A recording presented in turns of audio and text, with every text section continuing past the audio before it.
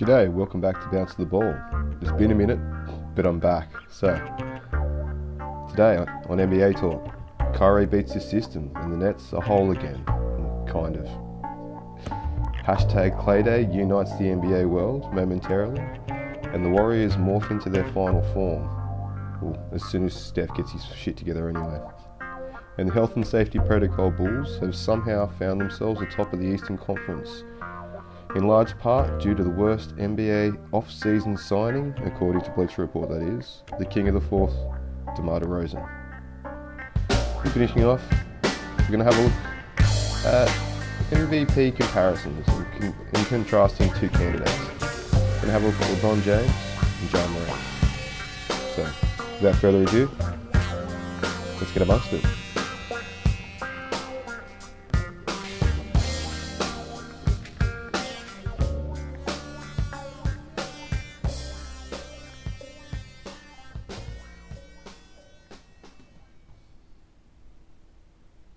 G'day. So welcome back to the Bounce of the Ball. Like I said, it's been a minute since my last episode, and I just want to offer my apologies. As you know, podcasting is, and producing content on YouTube and things like that, it's mostly a labour of love, especially for us small independent, starting out podcasters. So, yeah, as I said, life's put me through a bit lately, and I neither had nor the time nor the energy to really produce anything of quality, or just things went good, man, but it's alright. So yeah, but I've solved most of my problems and I've found a lot of balance, and I need to get back and I'm back to being level again, feeling inspired to produce some content. So like I said, all that being said, I'm glad to be back producing content, and we have a lot to talk about. So before we get into the NBA content, I just want to actually give a bit of a shout out to some of my favourite Twitter accounts that I've followed during the time I've been away. So firstly, I want to thank Arturis Kanasheva's fan club. Big thank you to Ross for your insight, your humour, and all things related to Bulls. You do a great job, mate. Ramina for making me spit out my coffee on occasions, and taking delusional Knicks and Lakers fans to task on Twitter for us every day. Matt Peck and Big Dave over at Locked On Bulls. You guys do an amazing job. And also Hayes at Chicago Bulls Central. Keep up the good work, guys. You are my go-to for daily content on the Bulls. Also, I'd like to have a big shout out to MK Hoops and his ongoing feud with C Red Fred. As petty as it can be, I've found it quite amusing at times. And lastly, and definitely not least, I'd like to have a big shout out to at Brooklyn Nets OS, so also known as Dollar Bucks Buckets GM, also known as Big T himself, for sharing his fandom journey, his incredible artwork, and just his straight up good vibes. And also a big shout out to his Sports Best Friends NBA Fandom podcast, and his podcasting partner Cardi B. You can find him also on Twitter at CardsBench. So yeah, keep up the good work, boys. You've really helped me through kind of dark times, but not too dark. Don't stress. I'm not that kind of... I don't get too down. I just kind of power through things. I'm a bit of a pragmatist.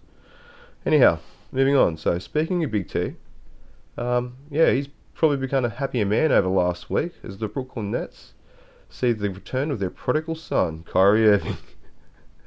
To a part-time dissipation basis so due to the fact that they weren't allowed to sign any extra 10-day players until they played every player on their roster who was available. So yeah, bit of irony there. It's an interesting kind of point that was made by a Twitter user. Sorry, I'm not remembering the account handle. I really apologise for that. But he pointed out that the Nets will only be fined when Kyrie takes the court in New York.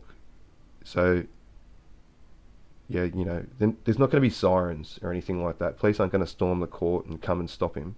There's not going to be any COVID marshals or anything to that effect. And this guy's kind of worked out that if they play him at all the games that are left for the season, and possible 7-game series for the rest of the year, that Kyrie would only be fined $88,000 if he played. Now, I'm sure that's reasonable enough for him to pay, or even the Nets themselves. They are of have massive amounts of money at their disposal. So I understand it's a business and $88,000 is a lot of money, but yeah, when you see the difference between the Nets playing with and without Kyrie, it's quite staggering. So I think anyway. Okay, yeah. So yeah, I think like I said, it's just a simple business decision for me. Pay the fine, play the man. It's not a good look, and I understand that why people would push back on it. But if you're a basketball organisation, you've got to be pragmatic in my mind. So yeah. Anyway, I digress a bit. So Kyrie's return was a positive one. He scored 22 points off the bench, supporting KD, who scored a quiet 39, 8 and 7, which was just ridiculous in itself.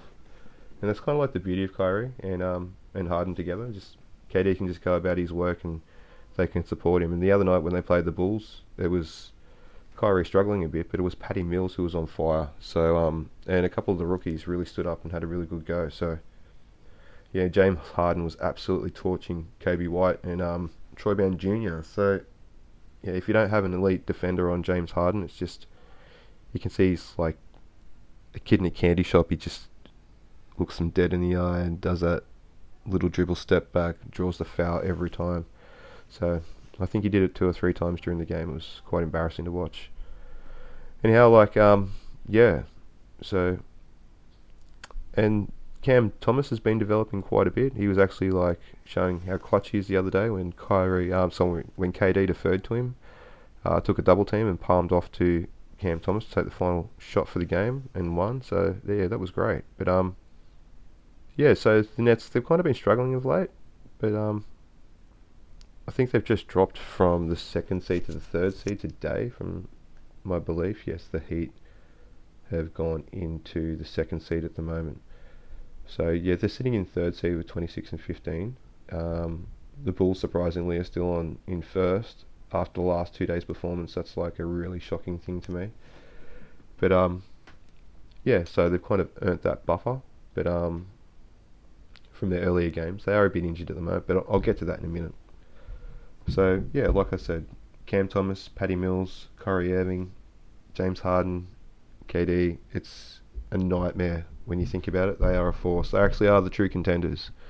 So yeah, Bulls kind of looked like pretenders the other day. I think that's a bit harsh of a assessment to make. I think they're going to be really dangerous at the end of the year when they have all their pieces back, and possibly Patrick Williams, who'll add a lot more size and defense to the front court anyway. So yeah, we'll see how that goes.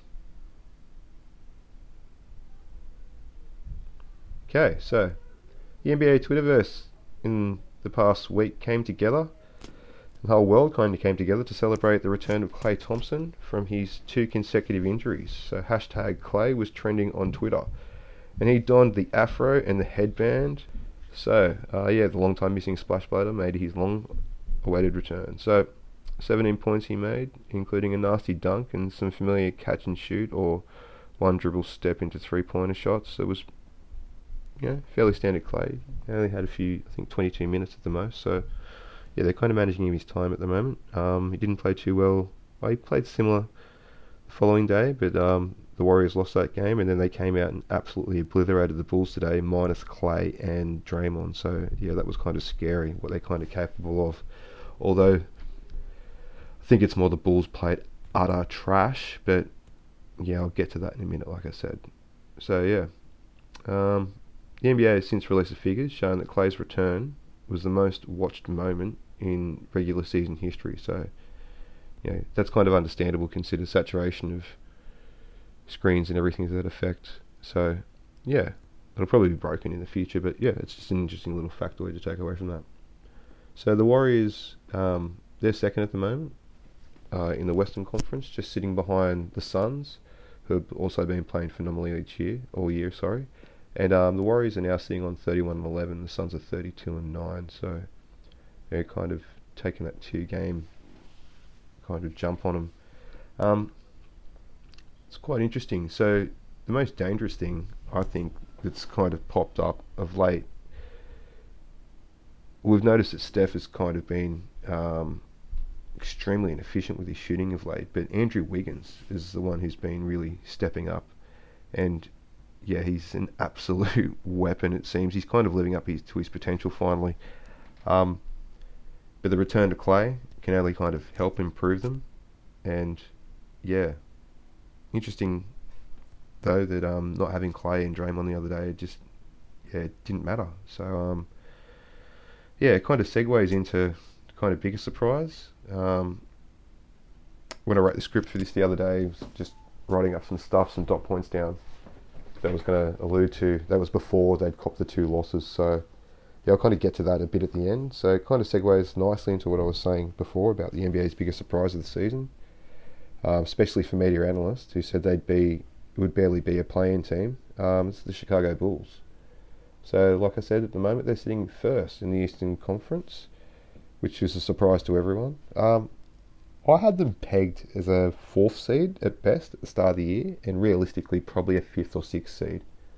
I didn't expect the Knicks to be so horrendous. So and if you have a look at the table at the moment, you've got the 76ers in the 5th and the Cavaliers in the 6th seed, and the Hornets and the Wizards, the Raptors and the Knicks are all in them play-in positions. So that's actually quite interesting. And the Celtics are just sitting outside. So the Bulls actually face the Celtics tomorrow.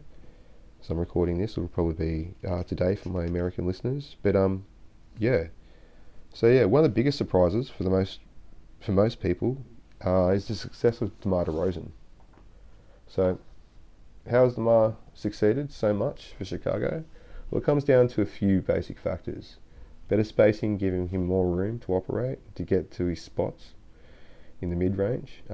Better offensive threats around him, in Zach LaVine, Lonzo Ball and Kobe White. Even Vooch is a threat from beyond the arc and also in the paint. So it kind of like forces teams to guard him one-on-one. And he's just a monster in them ISO players. So his 4th quarter finishes have earned him the King of the 4th quarter nickname this year. And it's kind of forced teams to double team and triple team him late. This also happened last time the Bulls played the Nets, not the game just gone, the previous game. He found Lonzo in the corner on the wing. He found Lonzo open on the wing to sink the dagger. So yeah, straight over KD and Harden's head as I was watching. It was a pretty awesome shot. So like I said, the Bulls are my team. I try to be as objective as possible and talk about most teams. But yeah, I will be focusing on a lot on teams that are contending this year, and that and it seems for the most part of it, the Bulls seem to be right in the thick of it. So yeah, for now at least anyway.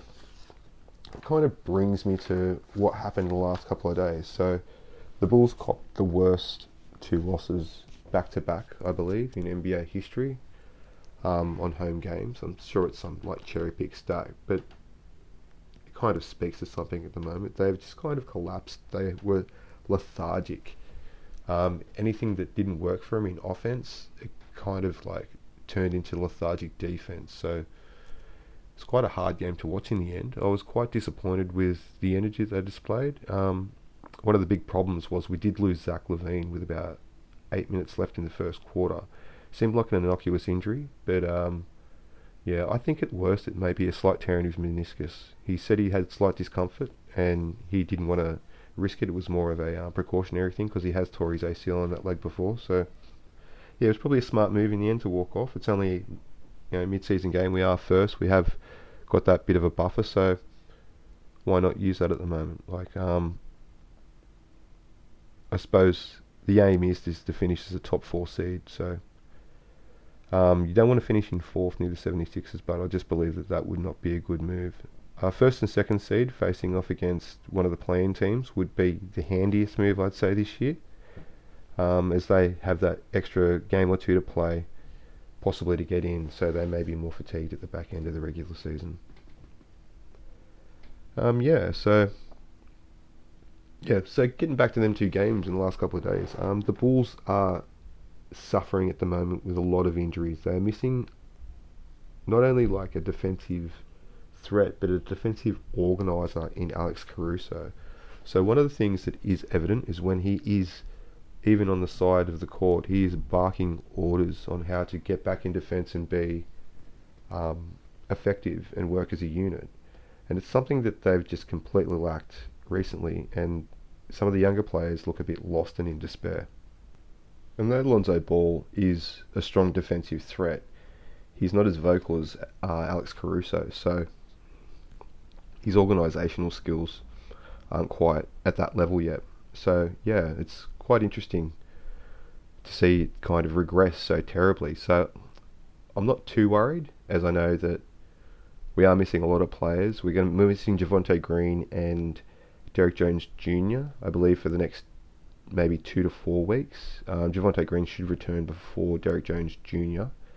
Also missing Patrick Williams, who's been out since the third or fourth game of the start of the year. He is starting to recover from the wrist surgery that he had, and he may be back by March, possibly April, which would be right in time to start ramping up towards the finals. If the Bulls can maintain some sort of presence in the top 4 throughout this period, they have a really strong chance of, being strong in the playoffs and developing some defensive continuity. So we all saw what they were like in them first couple of games at the start of the year. So I'm not too stressed at the moment. Them 2 losses, as bad as they looked and as bad as they were to watch, there's a lot of missing pieces at the moment, and a lot of guys who aren't used to seeing a lot of minutes, playing a lot of minutes, and you can see the reasons why they don't play lots of minutes in the first place. It's just unable to maintain that consistent concentration and intensity level that our other starters have. So, yeah, like I said, it's a shame, but what can you do?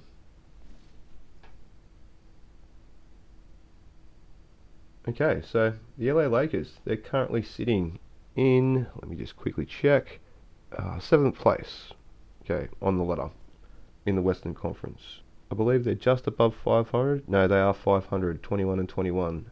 So LeBron James is averaging 28.9, 7.4 and 6.6 this season, and essentially carrying the Lakers since returning from injury at the age of 37. So LeBron is having one of the best seasons individually, and his name is being mentioned loudly in MVP consideration, and rightly so. Steph's season last year, very similarly, was not in contention because of the Warriors' record last year. Now, this is kind of like in a similar spot to where LeBron is with the Lakers. This is where Steph was last year. So the question kind of like, is going to be brought up. So typically the award goes to the player from a top 4 seed team, I think, mostly, and generally 1 or 2 if you can't divide it between the top 4. So it is putting up the biggest numbers and affecting winning. This is what kind of brings me to Ja Morant. So Ja Morant and the Grizzlies are currently sitting in 3rd place in the West. Ja's putting up an average of 24.7, 5.7 and 6.7 at a 49% efficiency rating. So it's pretty insane. And Memphis, they're sitting on 30 and 14. It's pretty crazy. They're out there. They've just jumped ahead of the Jazz. So yeah, it's a pretty phenomenal year for Memphis. No one was really seeing this. Typically based off previous seasons, though, you would say that Ja is in the better position now to win the award than LeBron at this point anyway. But the PR machine consistently promoting quote-unquote LeBron's greatness. It's going to be interesting how it all pans out. So Morant's season is very reminiscent in my mind of Derrick Rose's MVP season with the Bulls back in 2010 and 11. But I think LeBron is affecting winning more, similar to what Dwight Howard was that year as well. That could be argued. So the Grizzlies' offensive rating, this is the interesting stat that I think is reminiscent of that year as well. So the Grizzlies' offensive rating is 2nd in the league when Steven Adams is playing, not Ja Morant. And that drops to 25th when he's not, okay? That's their offensive rating. They also slipped 2 positions in defensive rating as well without Steven Adams on the court, from 4th to 6th. Just the net rating. So plus 0.72, which is 3rd best in the league. That drops to plus 1.2, which is 14th in the league. So yeah, with the absence of Adams, that's an interesting stat. It's like I said, it's very reminiscent of the D Rose MVP season and how the kind of work that Joakim Noah was doing that kind of went unheralded that year, and Derrick Rose kind of got all the flowers for with the MVP award. And yeah, it reminds me of how Dwight Howard played that year and how LeBron's playing at the moment. I think it's very reminiscent. So yeah, D Rose has had a strong supporting cast, and Dwight Howard put up historic numbers, like I said, like LeBron was. So yeah, I just think that's going to be interesting the way that pans out. Yeah, so like I said earlier, I'm going to have a guest on next week, and we're going to be discussing that a bit further and some other MVP candidates this season. Probably particularly Jokic and Giannis. And seems like DeMar DeRozan's going to be in that talk as well, but we'll see how that goes, depending on if the form maintains. So, yeah. So that brings us to the end of the return pod. Thank you very much for coming back and listening. So if you're listening to me on Spotify or Podbean, please give the pod a follow on there. It really helps. And if you can, please share it on your social media platform, either Twitter, Facebook, Insta, anything that you use, please. It really helps me grow my audience. So yeah, thanks for your time, and I hope you enjoyed the show.